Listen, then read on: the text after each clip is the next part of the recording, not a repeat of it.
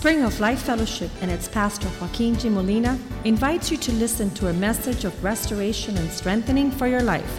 Be a part of the vision, changing the world. We thank you, Lord, that that we find ourselves in a place that you bring clarity to our lives. Even the testimonies we hear, the songs that are sung, the brilliance of the teachers that you have brought and prepared to teach. We pray, Father God, that today in the house of the Lord, we might find answers to many aspects of our existence and our purpose and our direction. Father, we pray that you would be present as we share these thoughts, as we deliver this message, Lord, and that your grace would be sufficient and abundant towards us, Lord, to not only describe these things and discuss them and share them, but Lord, bring us to the fullness of the knowledge that there is in you concerning these matters. And allow us, Lord, to leave our safe havens and the walls we lift up and our pride and appearance of things that are not true, Lord. We want to be genuine before you, and we want to know you in your fullness. So bless your word this morning, and let it be sent out as a seed that is planted in the hearts. Let it be sent out as a sword that is double-edged. Your word, like a double-edged sword, pierces to the deepest part of our being, and there it discerns between the spirit and the soul, and being able to testify those things that are of you and those things that are not, removing those things which are not. Lord, we thank you for the definition, clarification, and instruction of your word, with which we cannot live, because you have said man shall not live by bread alone. And you have said, Father God, that your word serves as a lamp unto our feet. And many times we have disregarded your word and the instruction therein, and have gone to other places to receive and to believe things that are lies. But knowing your truth, we shall be set free, and we shall come into all that you have for us, Lord. And we can capture the things that are there and made available and delivered by your grace. And we give you thanks for your peace this morning. In Jesus' name we pray, amen. When we begin today, and we're going back to the basics, understanding that without a foundation, the righteous will perish, as it says in Psalm 11:3. As Jesus tells the church in Revelations 3, he says, go back to your first love, return to where you dropped off. Well, today we're going to start out with the most basic of understandings, and it's this concept of why even waste our time in believing in God. Why would we even walk in that direction? And why is it so necessary? And I want to emphasize on the word necessity. And God is not a luxury. God is not a fashion. He's not a fad. He is our need. We cannot live without God. And much less this aspect of why believe in God, because whether we believe in God or not doesn't matter with respect to his existence. I was witnessing to a friend of mine who's a lawyer in Miami, and for over 10 years I would speak to him about God and about the existence of God, and he was just always pushing me to the side, until one day I walk into his office and he gives me a gift that is written in Latin. It says, whether we believe it or not, God is present. He says, Joaquin, quit wasting your time in trying to get me to see that there is a God, because even though I don't believe it and I don't see it, that doesn't matter. God still exists.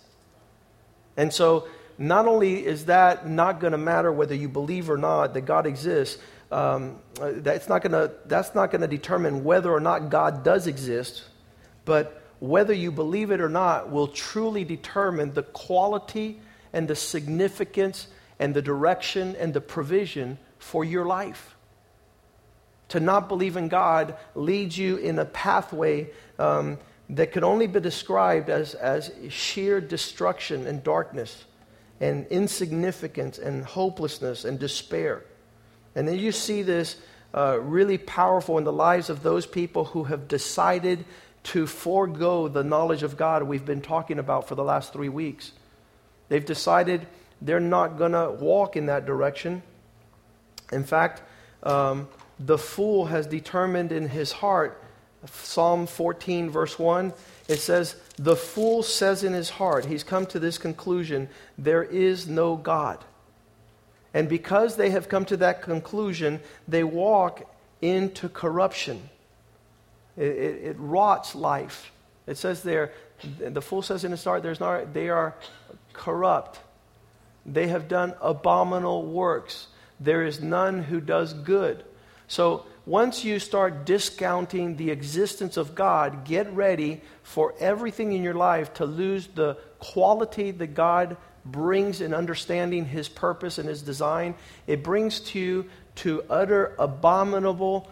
The only word that I could come up to that sounds like abominable or has the significance of abominable is vomit. It's nauseating. It's that thing which is so disgusting. That's what your life will become when you subtract God from your life. And then there is no aspiration for anything good in the future. And so belief in God is a direction that begins to lead your life and your understanding into the opposite of corruption, which is incorruption. The opposite of abominable works, it's to do those things that are very adorned with amazing attraction and fragrance and pleasing. And then to do things that you never even thought you would do. And so this aspect of once we believe in God, we are on His agenda for great and mighty works. Things eyes have not seen, things ears have not heard. Your life will blow up. He only describes it as, I have come that you might have life and have it in abundance. And so our life blows up at the magnitude of the worth of this God which is there. And you get on His game plan, you start speaking His words, and you start holding the worth and significance of His existence. So we begin with this aspect of asking a question. Why believe in a world-changing God? Why believe in God at all? And it's good that we would be asking questions, because questions will lead to two aspects. They often reveal what you're thinking, and they will determine the direction in which you will go. The questions you ask will determine what your thoughts are and the steps in the direction you shall go. So many times we're asking questions, hoping that if an answer comes to the question that we're being asked, our whole life will change from that point forward. In fact, if you're ever around children, they love to ask questions, and if you're not careful, they will ask you questions all day. Why is this? What is this? Why is this? What is this? And the more answers they receive, the more clarification they get in the direction they will take. Why can't I run off a roof? Because you'll die. Thank you very much. I'm not going to run off the roof. I asked a good question, got a good answer. It will determine the steps that I take. How sad it is when we don't ask questions because we think we know it all. So we have no direction and we're depleted. And obviously, God is the one who has all the answers to all our questions. You could say amen right about there, because that's a good news. God wants to tell you a response for everything that you're concerned about in order to direct your life. And so why believe in God first and foremost? Because He will afford a direction you will have that you will otherwise not have when God does not exist. I wish I could say that the church or a pastor has all the answers to the questions that come up to us. But I'll tell you one thing. I love people who come and ask questions. And when people are asking questions, it's because they've been thinking about a matter. And when they've been thinking about a matter, it's because they're about to make a decision or a choice. And so to the question, why believe in this God, could only be asked by people that are humble and that are meek and that are seeking direction. But those of us that walk in pride and self-sufficiency and we're independent, there used to be a man, and many of you guys know, some of the younger guys might not know, but he was called the greatest boxer of all time. And his name was Muhammad Ali. And, he was a proud man. He was known for his arrogance. He was known for being a very proud and obnoxious man.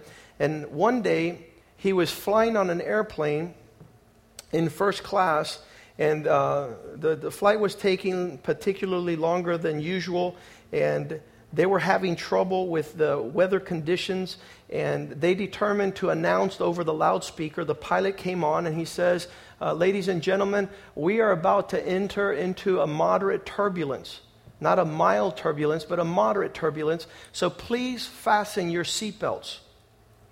And so in that regards, as they were announcing that through the loudspeaker, the stewardesses were going up and down the airplane, and they were making sure that their passengers were fastly fastened in their seat. And when the stewardess came up to the boxer, Muhammad Ali, and she said, "Sir, didn't you not hear the announcement over the loudspeaker that we're about to go into turbulence? Please fasten your seatbelt." He said, "Superman doesn't need a seatbelt." To which the lady responded and says, "Superman doesn't need an airplane either." So many times we think that we're okay not believing in God, but God is holding us nonetheless, despite our ignorance, despite our capacity not to listen to Him. And so we all have the capacity to begin to ignore God and to run from God and act like He doesn't exist. And it also reminds me of this story told by Ravi Zacharias, where he says that there was once a man who got shipwrecked in the middle of the seas, and for many years he was stranded on a little island, and nobody would be able to find him. And rescuers would go out year after year when the weather conditions permitted, and they couldn't find this man until several years had passed. And having found the man, they noticed that he had made 3 huts on the island during the time he lived there. And they were very curious, thinking that there was more survivors on the island. And they asked him, "What are those 3 huts?"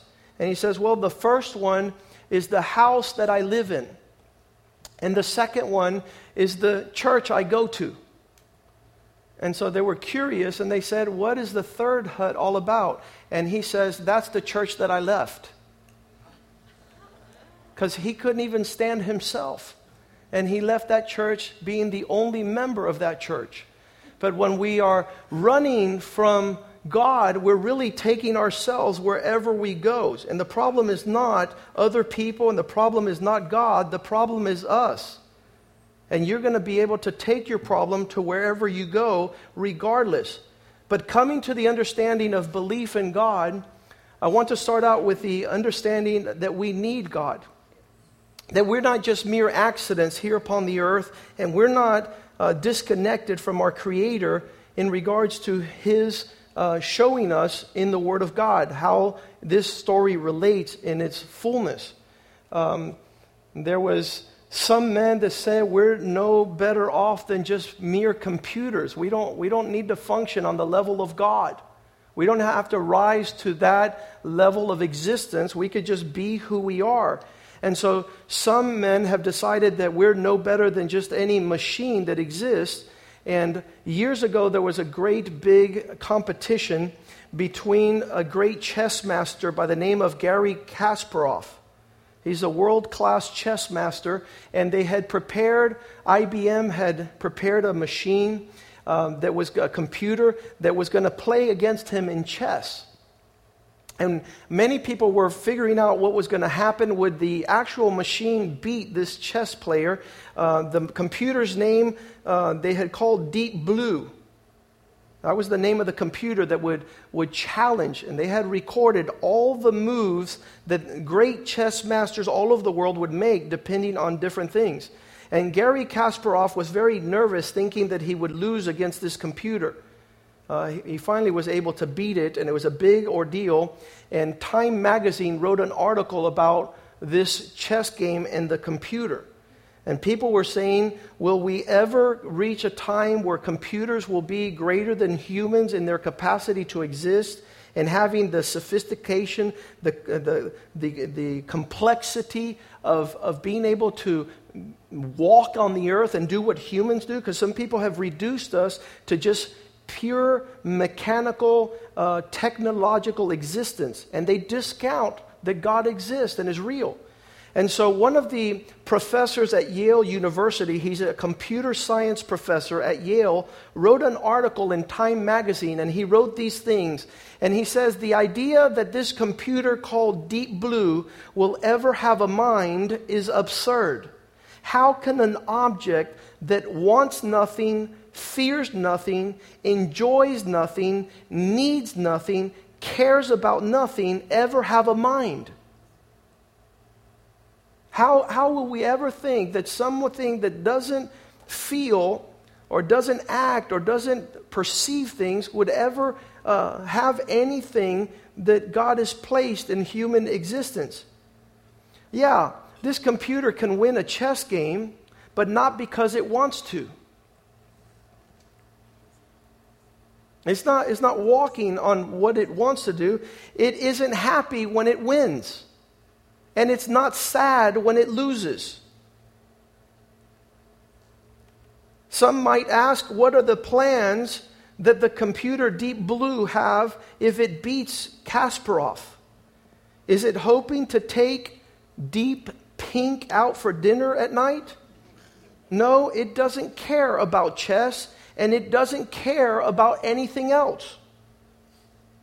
It plays the game for the same reason a calculator adds or a toaster toast, because it's a machine designed for that purpose. The more powerful your computer, the more sophisticated the behavior it can imitate. In the long run, I doubt if there's any kind of human behavior computers will not be able to imitate or fake. Any kind of performance they can put on, it's conceivable that one day computers will be able to be better than humans at nearly everything. And I can imagine that a person might someday have a computer for a best friend. That will be a sad day, just like those that have a dog as a best friend. Computers might one day be capable of expressing themselves in incredible prose and literary poetry. But unfortunately, they will still be computers and never be able to say anything else. The gap between the human and the surrogate is permanent and will never be closed. Machines will continue to make life easier, healthier, richer, more puzzling, and humans will continue to care, ultimately, about the same things that they've always cared about. They care about themselves, they care about other people, and ultimately, humans were created to care about God. This is the inevitable. Everybody has to answer this scenario of God's existence and why believe in God. A Canadian writer put together a book that's called Life After God. He was a rebel in the 60s and 70s. They rebelled all out. He's presently still an ungodly man. He's married to another man, and he's known in all the world for his literary expertise. And he writes in this book, at the end of this book, he writes these words. This is a secret that I will tell, and I'll tell it to you with as transparent heart as I know how, that I doubt that I will ever write again. So I pray that you are in a quiet room as you hear these words. My secret is that I need God. I am sick and can no longer make it all alone. I need God to help me to give because I no longer have the capacity to be generous. I need God to help me to be kind because I no longer am capable of kindness. I need God to help me love because I am beyond being able to love anything or anyone. And I want to tell you why believe in God. Because without God, nothing has any meaning. Nothing has any more significance. Nothing has any more value. There's nothing intrinsic in our value outside of God. They have tried to reduce our existence to mere cells, a glob of flesh that has already been created with now the purpose and the reasoning of a creator. And that's why because they have come to the conclusion there is no God, abortion becomes an answer. And it's just a bunch of cells fleshed together, and it's not a person, even when it has a heartbeat. It's amazing the things that men will go through as soon as they have discounted the existence of God. And many will justify, look what believing in God has done. The greatest deaths that have been seen upon the earth have been those that believe in God.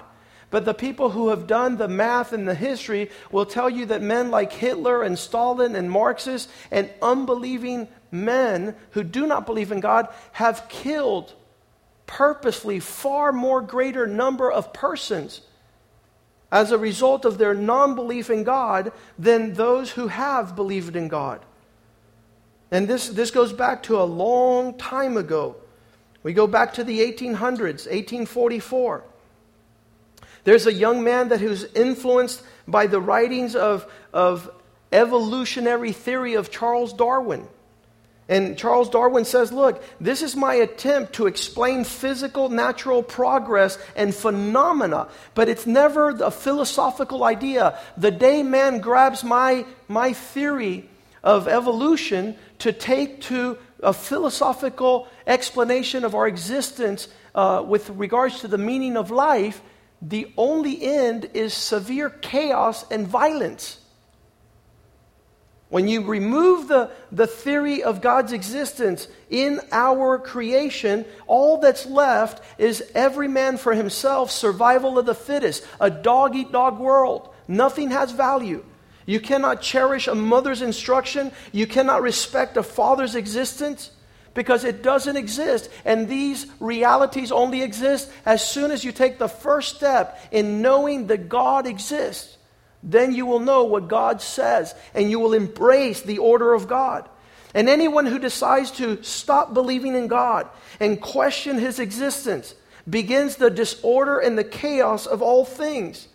It was seen in 1850 with the birth of Friedrich Nietzsche, a German-born young man whose both grandfathers were ministers of their church. His father was a pastor. And he looked around on the onset of his existence and saw a whole generation turning their back on God, deciding to not believe any longer in ecclesiastical biblical instruction for our existence. So he came up with the writing that became that which spread all through Europe, around the world. And he began to say, God is dead. No one actually believes God to be a part of their lives. God doesn't exist, and the reason He doesn't exist is because we have ignored Him totally. And this is the travesty with calling yourself a Christian, and philosophically you say you believe in God, but you don't walk with God. You don't let God in your life.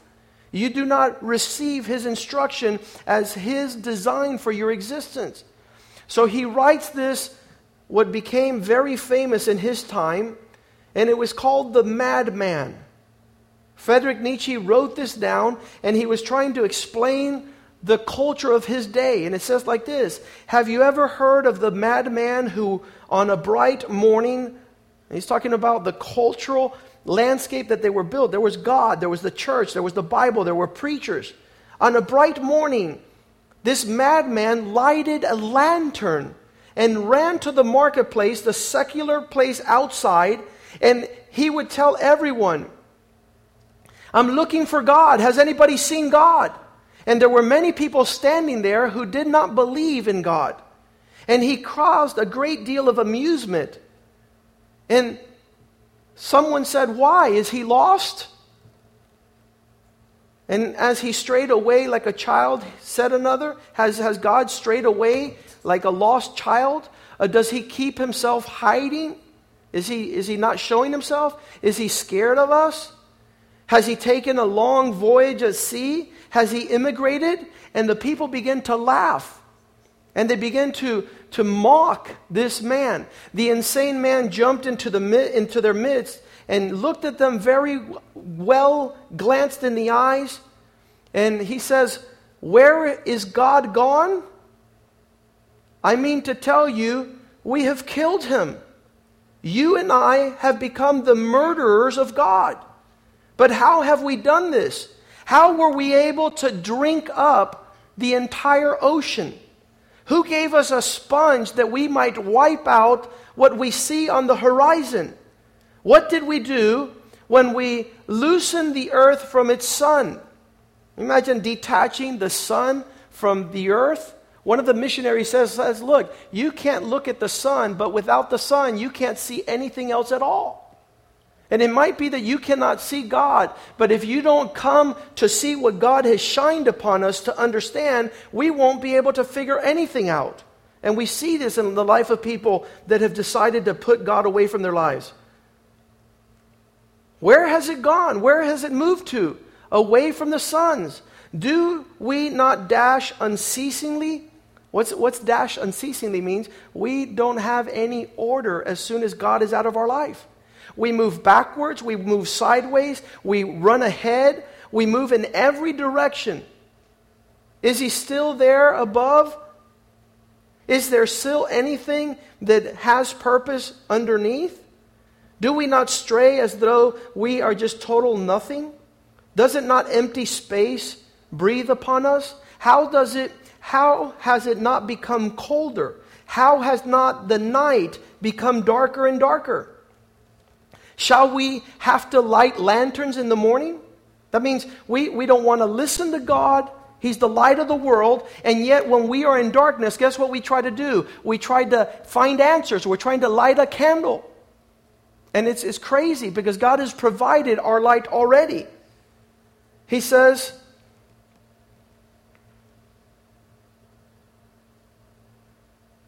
lighting this lantern in the morning, do we not hear the noise of grave diggers? The consequences of having buried God? Do we not smell corruption breaking out? God is dead. God remains dead, and we have killed Him. He no longer has a voice in our lives. How shall we comfort ourselves? The holiest and mightiest of the world, the man who has bled to death under our own knife, who will wipe away the consequences of having killed the existence of God in our everyday life? With what water could we cleanse ourselves? How shall we figure out these matters? Is it not the magnitude of this deed too intensely great for us? Shall we not ourselves have to become gods? Now, since we don't listen to God, now we're God. Now we have to make choices. And guess what?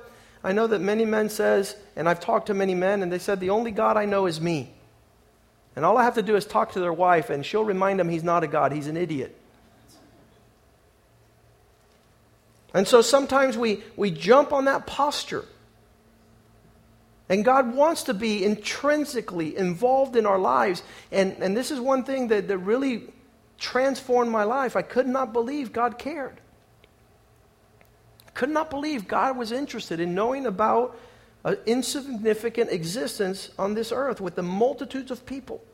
But He cares, and He shows His love, and He shows His insistence, and His Spirit is pursuing us to such a degree that David says, Lord, where can I hide from your Spirit? If I go to the highest hill, there you are. If I go to the lowest depth of hell, you're there. And this is a reality on every front. He continues to say, if we kill God, then we have to become gods. We're the one that's calling the shot. We're the ones that are to lead ourselves. There was never a greater event on account of who we are, born after us or higher in history than the history we have lived. Here the madman was silent and looked again at his hearers, and they were silent and looked at him in surprise.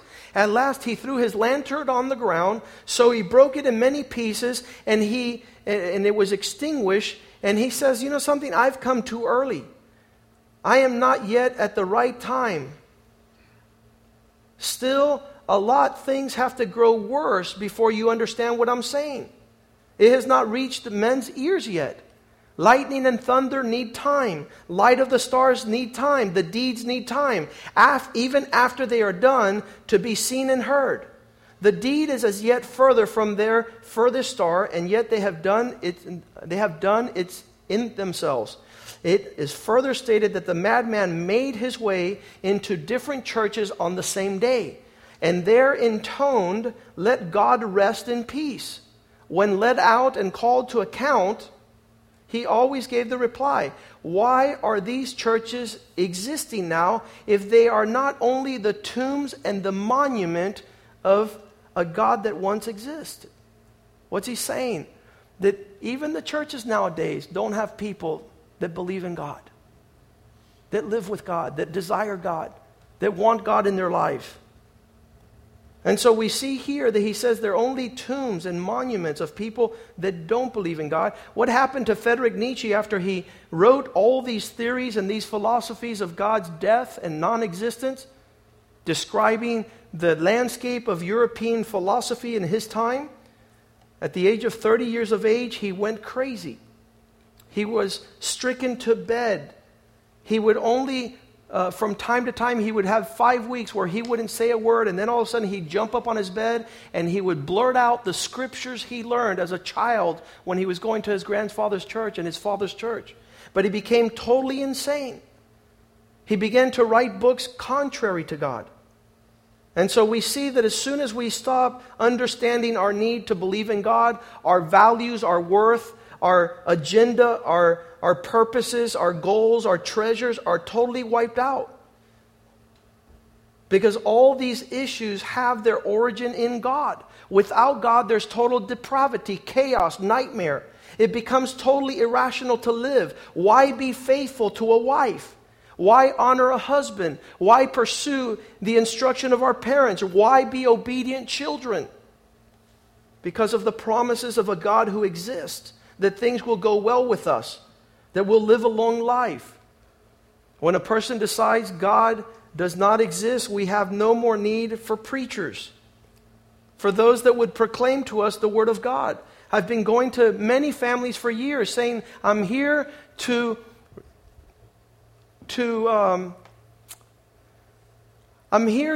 say goodbye and farewell. And they tell me, why? Because you don't want a pastor. You're not interested in a man of God. You don't want to know the heart and the counsel of the Lord. So I do not want to be meddling into your life. I don't want to be imposing my existence. My only existence is to represent the God. And I say I don't work for Coca-Cola. I don't work for McDonald's. I don't work for an industry that I'm entitled. I represent the God of the heavens. I speak His words. I pronounce His understanding. I have to tell you the boundaries and the markers of those that stand to receive the blessings of God. The fundamental questions of life are totally removed once we decide we don't want anyone to tell us the way we're to walk. There are no markers. There are no boundaries. There's no way that we're deprived of what we're receiving. A father means nothing. A family means nothing. There is no right and no wrong. There is nothing good. There is nothing bad. There is no God. There is no laws. There is no purpose. There is no accountability. There is no one speaking from the heavens. And I don't understand if you realize that from the beginning, it is God who has held us accountable. God who instructs us. God who leads us. God who wants to reveal Himself. And from the beginning, He's asked this question, where are you? Where are you? That's the first question God asked in the Bible. You kill that voice, then it doesn't matter where you are. It doesn't matter where you go. It doesn't matter where you've been. But that voice is speaking, and it wants to put you in the reference of His existence for His plan and purpose. This is the very beginning. God wants to hold us accountable. We want to raise the volume of the concerns of this world, of the economy, of social existence, of family matters. I can't even tell a family that's being destroyed. And I'm trying to ascertain the ability to communicate and deliver to them what's going to fix their problem, but their problem has become louder than their ability to hear from God. And all we have to do is quiet ourselves and become still and say, Lord, the God of all creation, the God who gave me His Son, the God who loves me and has promised never to forsake me, speak to me, lead me, direct me. And there's not a season in my life since I've come to God that He's not spoken so incredibly clear. How awesome that when we come into this relationship, God will show us time and place. He will do the miraculous, the unbelievable. And He tells man, where are you? Who told you you were naked? Where are you getting your instruction from? You know, the sad thing about not believing in God is that we believe anything else that is not God. And so your friends will say, you go to church, you believe these things, you're a fool. And then you ask them, where do you get what you believe? Where did you learn what you have come to a conclusion as? And they won't have an answer for that, because every day they are like the waves of the sea. They have no trajectory. They're blown everywhere by circumstances. The people who felt that a political party or a president was their answer, only to find out within 3 to 4 years that they made the most horrible mistake. They didn't understand. They didn't see the way God sees, the way God understands. And God asked another question. Who told you you were naked? He asked you another question. Have you done what I commanded that you not do? Genesis 3. In verse 9 He says, where are you? Where are you? Isn't it awesome that God holds us accountable? I know He does me all the time. The words I speak, the places I go, the people I hang out with, the decisions I make. He wants to be a part of the game plan. He wants to be in my life. He's interested in knowing where we're at. Aren't you glad that He does? Because the greatest travesty of man, of thinking that he's in the meaninglessness of nothingness and nothing matter and nothing. When He sends His Son into the world, the God, the Creator, and He sows His Son into our existence, that in itself is the value of our worth. We are worth the dying of the Son of God. In this manner, God so loved the world. Well, how much does He love me? He was willing to give His Son. And so those who believe in this become sons of God. See, if I didn't believe God, I wouldn't be a son of God. And so I don't walk in the dignity of a son of God. I don't speak like a son of God. I don't act and conduct myself like a son of God. And how foolish it is that in this world there are sons of Satan who reflect the glory of this world, when we were made in our existence in the image and likeness of this God. And so I can tell the young people I talk to, I can tell people that I want to come and bring a message, you are not like the world. You're not insignificant in value. I had a young man ask me this week, why can't preachers preach with holes in their clothes? Why? And I'll tell you why. Because that's not who God is. The tearing of clothes is only a process in the Old Testament. When you were down and frustrated and fed up with life, you would rip your clothes. So in the dignity of God, and even when I began to preach, I remember I used to come real comfortable. I didn't wear a tie, I didn't wear a suit. I came very comfortable because I wore a tie and a suit in my law practice every day. So on Sunday I would come comfortable until a man of God says, Joaquin, you represent an office. The God you believe in, now you're taking a place of high honor. Give honor to your office. And so I began to dress my best, because I remember going to court without a tie, and the judge would say, please get out of my courtroom. I'm like, what happened? You are holding this place in contempt. You are shameful that you would come before me to advocate without the proper clothing for this tribunal. Hey, Molina, yes, sir. Are you on vacation? No, sir. Why? Get out of my courtroom. You don't come in here looking like that. And so we've lost it. We've lost the dignity of God. And when we come to know God and we approach His holiness, we will be more transformed into the image of His existence. Our words are different. Our thoughts are different. Even responding to this word of where are you? Well, who told you? Where are you getting your information from? Because if you don't get it from God, you're going to get it from other people. Verse 13, he asked the woman, what is this you have done? He holds the man accountable first, and then he tells the woman, what are you doing? What is this that you were promoting? What is this that you were speaking? Why were you speaking what was not my word? Why were you drawing lines and directions that were not my directions? Why didn't you seek my counsel? And they allowed someone else, the devil, the serpent, to come and to question God. Has God said? Why listen to God anyways? Deception begins when we fail to acknowledge God exists, and He's in every, I'm going to tell you guys something, He's in every aspect of our lives. He directs our every step. He gives us our every breath. He fills us with everything we'll ever need, with the joy, with the peace. He gives us all things. He pours out His love. He tells Cain in chapter 4, verse 6, after Cain offers a sacrifice, he comes up to him and says, why are you angry? Why is your countenance fallen?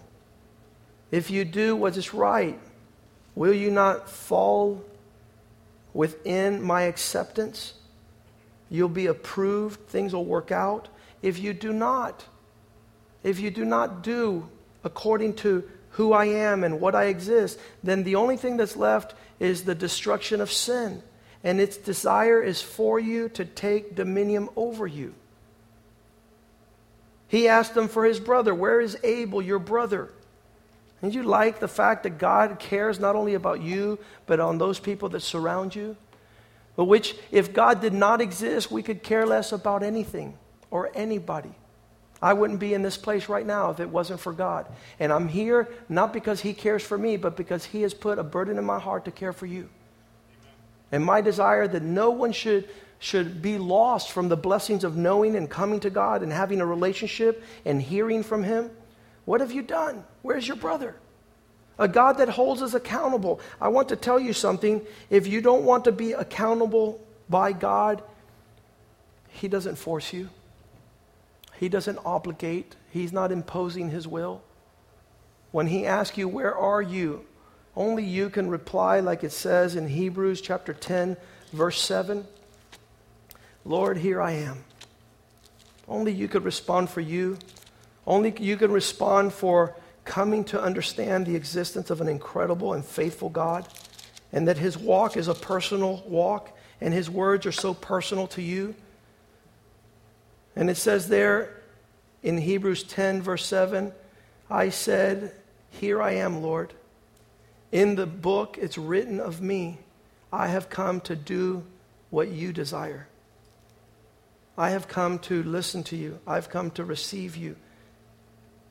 When God asks this question, where are you? And we can respond, we are here, and we're here for good, and we're here for God. We are here to be touched and transformed and shaped by His Spirit. We are here to change the world. And our belief in God is not a waste of time, and our belief in God begins to answer questions and put life together. And yeah, some men have chosen not to believe, and the glory of their lives reflects their inability to believe. A man walked in my office. I'll always remember his name, Cesar Lopez. And he comes into my law office about 10 years ago, and he says, there's this very wealthy family, Cuban family here in Miami. He says, I've been shopping around for a lawyer for my mom. I have to bring her and take her, and I noticed that you're one of these lawyers that I want, and you have a ramp into your office, so it makes it easy for her wheelchair. But there's only one problem I have. I noticed that you have a Christian symbol outside your office next to your name, real big gold fish. And I noticed that you believe in God, but I don't. I'm an agnostic. I'm an atheist. I said, sir, I have no problem with you not believing in God to come into my law practice. The only thing is I will use my Christian ethics and character to represent you only on that which is above board. And if that's not a problem to you, I don't have a problem that you don't believe in God. He says, no, because see, I'm schizophrenic, I'm manic depressive, I have bipolar disease, I have attempted to commit suicide. I have had quadruple bypass surgery. I've had heart attacks. And I said, sir, I know. I know that you reflect the glory of that which you do not believe. You have not gone to God. You don't have the peace of God. And until you come, we became very good friends and made many opportunities to share with him, but he stayed in my practice until I retired. And he would always like to come in, and he would like, and I told him, I'm not offended that you're an atheist as long as you're not offended that I preach to everybody. Even the bugs and the roaches in my office have to hear that God is king and Jesus is Lord. And if that doesn't bother you, and he says, I'll put up with it. And so we have the understanding. The next time somebody tells you why you believe in God, you have some more understanding of we're not believing in some fairy tale in some la-la land and we're wasting our time and being stupid. We have been given the greatest gift, which is the knowledge of God. And the reason we believe in this world-changing God is because we will come into his salvation. We will come into his knowledge, his purpose, his significance, his worth. That's when I started respecting my father. That's when I started respecting the authorities at school. That's when I started respecting even the relationship with my clients. The first day I was in my law practice, and I said, oh yeah, I finally got my bar license. I've become certified. I'm going to make money like crazy. And the Lord says, you're not here to make money. You're here to serve people. If that voice had not come into my life, my law practice would have been a destruction. My life would have been a destruction, even being a Christian. So this is not just one step in that direction, but it's a continual step. And to this day, God continues to speak to me, to instruct me. The Bible says a wise man loves the instruction of the Lord. A fool has no appetite for it. Let's stand this morning. And so you thank God and you serve that God. And you're here on Sunday morning, not because some church tells you you have to be, but because you want to honor the God of heaven. You want to serve the God of glory. You want to be grateful in the expressions of his blessing and prosperity over your life. And this is why we walk in this direction. And it says that through Jesus Christ, he's opened up a new and living way so that we might have access and fellowship with this God. So if you have not received Jesus Christ, if there was some reluctance to get and become part of the church or get around a church family or a ministry family, I encourage you. I'm not asking you to believe in pastors. I'm not asking you to believe in churches. These things exist because God exists. The preaching of God's word, it says in the Bible, is foolishness. It's crazy, but it's what God chose to bring us his instruction. It's crazy. It doesn't make sense. But he says through the power of preaching, he will make the proclamations of his truth. And he will prepare a church that will be glorious, a bride without spot and wrinkle. And we're in this journey to be more and more faithful to this God. Sad that some men want to attempt to be faithful to me. Sad that they think they come here because if I call them or don't call them, and they don't cherish the God in whom they have believed. They do not serve. They do not prepare themselves for the eternity that lays ahead in that reality, as God has told us through the Word of God. So I'm reluctant from time to time to tell somebody what to do and how to do. I had a millionaire once come up to me and says, how much money should I give the church? And I said, I refuse to give you the value of the God you serve. I know what I'm giving my God. I'm giving him the best. And I'm giving him it all because he deserves it. I know what the value I have in this relationship that has brought me and my wife into something that would never have existed without the belief in God. I know the value of having my children follow, serve, and believe in this awesome, amazing, faithful God. But I don't know what that is for you, but we went back to the basics to lay this as a foundation. Go back to that. Go back to the first premise of why you started. How did it come? I guarantee you one thing. He loved you before you'll ever love him. He's the one that was looking for you. You weren't looking for him. Father, we thank you today for what you have done in this place. We give you thanks for everything we've heard, Lord. I hope we don't grow up to be as stupid as proud men who think that they don't have to fasten their seatbelt when it's your airplane they're riding. I pray that you would bring us into the knowledge and fullness of your existence and your worth and serving you and blessing you and knowing you. And that this is not just an experience because our wife makes us to go to church. That this is not an experience because the pastor finds it nice that we go to church. The church is your creation, the place of your people where they worship, where they serve you, where they get prepared to be a light and a beacon to this world. To be an example, not only in word, but in deed. That our lives reflect who you are. That your glory, which is the character of your existence, would be all over our lives, Lord. And we shall dwell in the house of the Lord forever. And we give you thanks in Jesus' name. And the house of God says, amen. Greet one another in the love of the Lord. Amen.